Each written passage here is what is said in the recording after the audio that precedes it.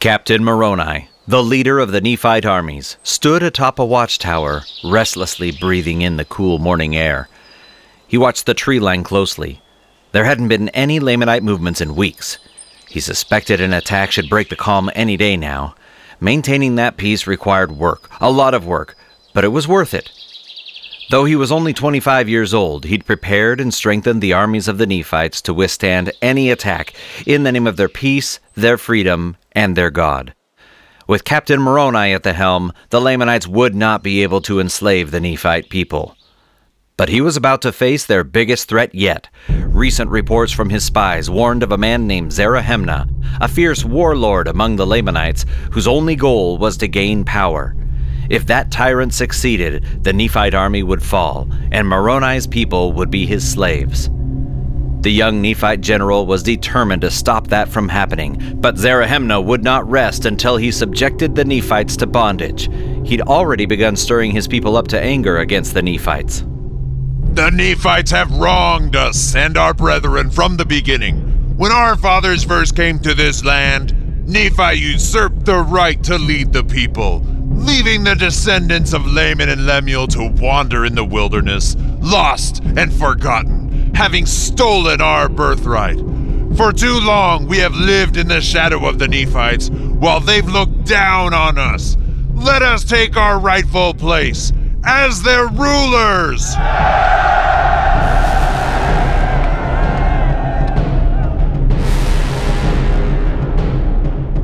War was inevitable. Captain Moroni's scouts reported that the Lamanites' army was far more numerous than theirs. Beyond that, they were feared in all the land for their great skill on the battlefield. They were fierce. They were relentless. They were battle-hardened and struck quickly with vicious attacks that left their enemies helpless on the battlefield.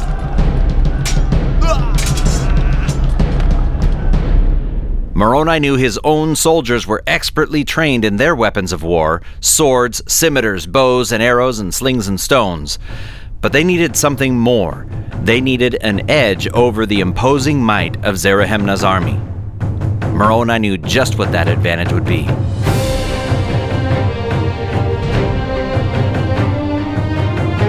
Where the Lamanites were weak, the Nephites would be strong. The Lamanites saw it as a mark of bravery to fight wearing nothing but a loincloth. So the Nephites would fight wearing breastplates, helmets, and arm shields. Their pride will be our downfall. Our humility will be our strength.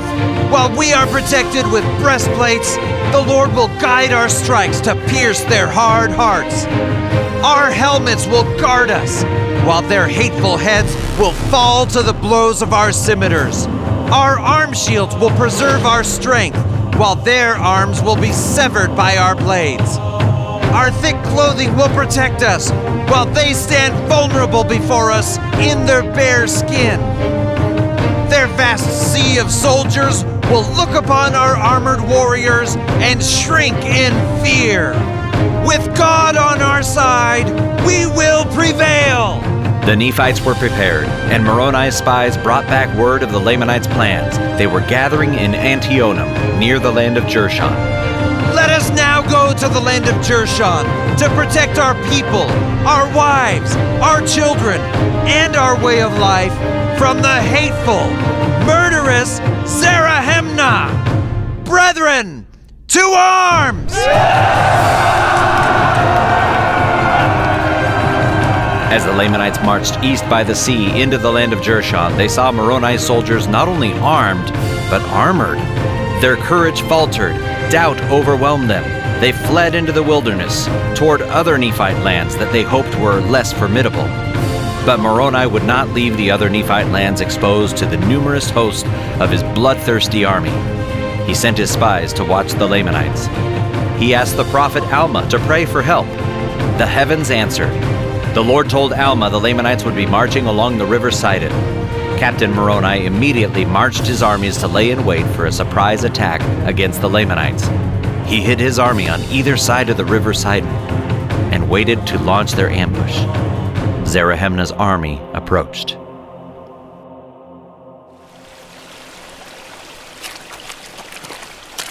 Footsteps sloshed in the river Sidon's water. It would soon run red with blood.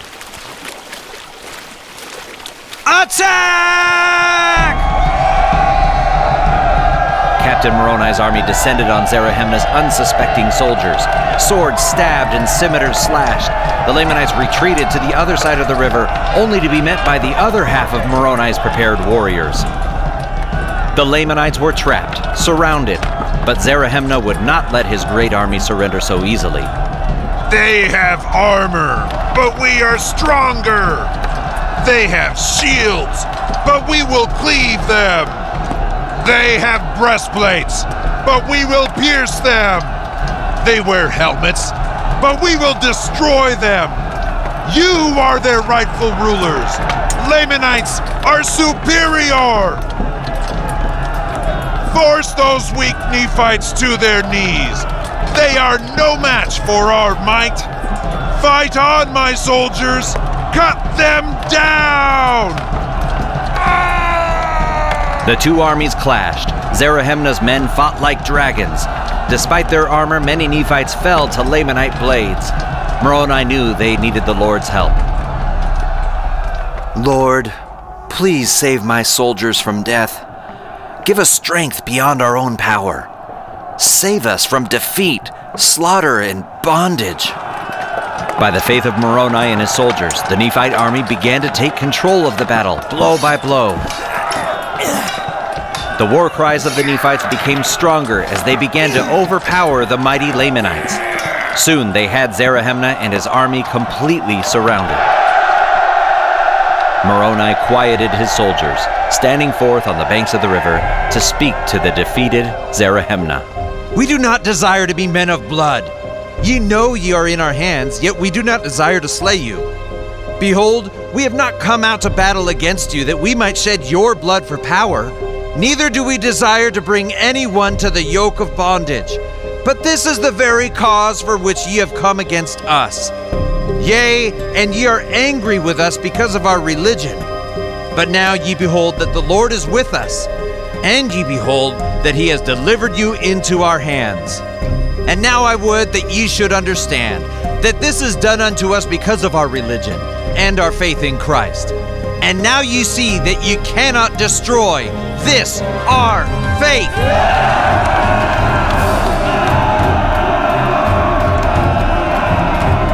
Moroni commanded Zarahemna and his army to give up their weapons and take an oath to never return to war against them again. If they did this, Moroni would spare the Lamanites' lives. If not, he would command his army to destroy Zarahemna's to utter extinction. Zarahemna handed his weapons to Moroni, but in his pride he refused to make the oath of peace. Moroni sadly returned Zarahemna's weapons. I cannot recall the words which I have spoken. We will spill your blood upon the ground. Behold, we will end the conflict. Zarahemna was incensed. Anger boiled in his blood, and he lunged at Moroni to kill him. But Moroni didn't move an inch. Captain! As Zarahemna reared back with his weapon, one of Moroni's soldiers blocked it with such power. Look out! The Lamanite's blade was split in two.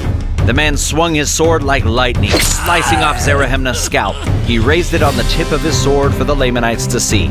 Even as this scalp has fallen to the earth, which is the scalp of your chief, so shall ye fall to the earth, except ye will deliver up your weapons of war and depart with a covenant of peace. Many of Zarahemna's army were struck with fear at the power of Moroni's soldier. They dropped their weapons at Moroni's feet, taking the oath to never fight against the Nephites again. Those who entered into the covenant of peace departed into the wilderness. But Zarahemna was too angry to let go of his hate. Blood from his missing scalp trickled down his clenched jaw as he grabbed one of the weapons at Moroni's feet.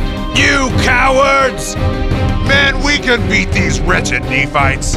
They think they have God on their side, but they only have their armor. They are weak. We are strong. We cannot be defeated. Raise your swords. Defy the Nephites to the death.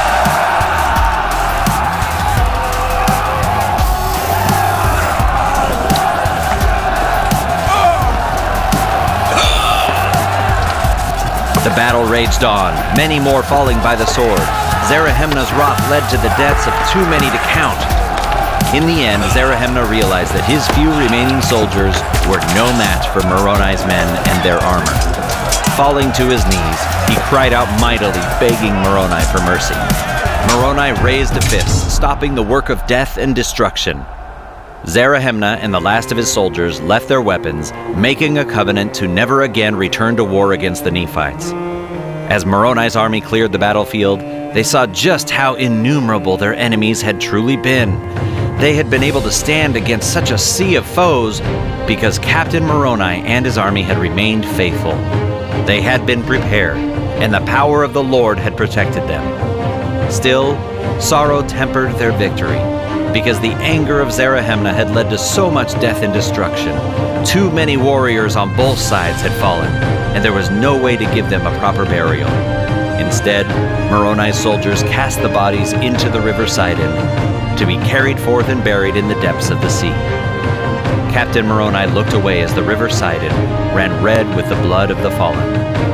Yet he was grateful that the strength and guidance of God had saved the people of Nephi.